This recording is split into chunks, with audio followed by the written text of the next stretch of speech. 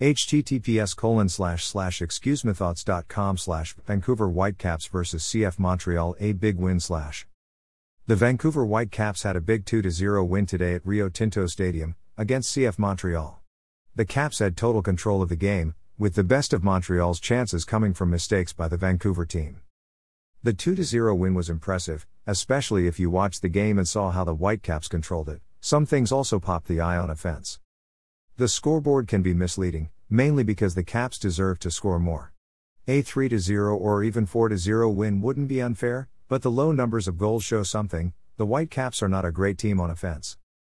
In the first half, Vancouver was a team with lots of possession but with few shots. The team showed the same old problems, too slow and too static.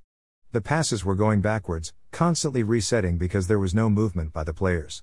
It's important to have a scheme and to have positions on defense.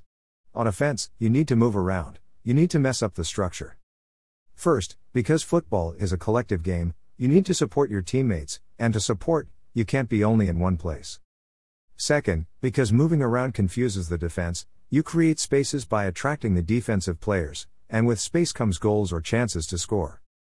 Without mobility, it is not surprising at all that the Whitecaps can only score from set pieces. In the second half, the team had less possession but more creativity. Montreal went to the attack and that created space to counterattack. Also, the second half had Christian Dajome. The Colombian scored twice and was, with Maxime Crepeau, the man of the match. The Whitecaps win, lose and draw, always in the same way. The team controls the game but can't create. If the players aren't on the top of their games on set pieces, they don't score. Marc dos Santos needs to do something about that. The team can't depend on a single threat to be dangerous. Also, he needs to do something with Jake Nerwinski and Diber Caicedo. The former is a liability. All the Grand Montreal's opportunities came from mistakes by him.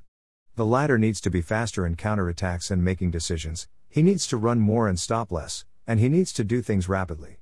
He lost a great chance today because he controlled and waited for the center back rather than quickly kicking it.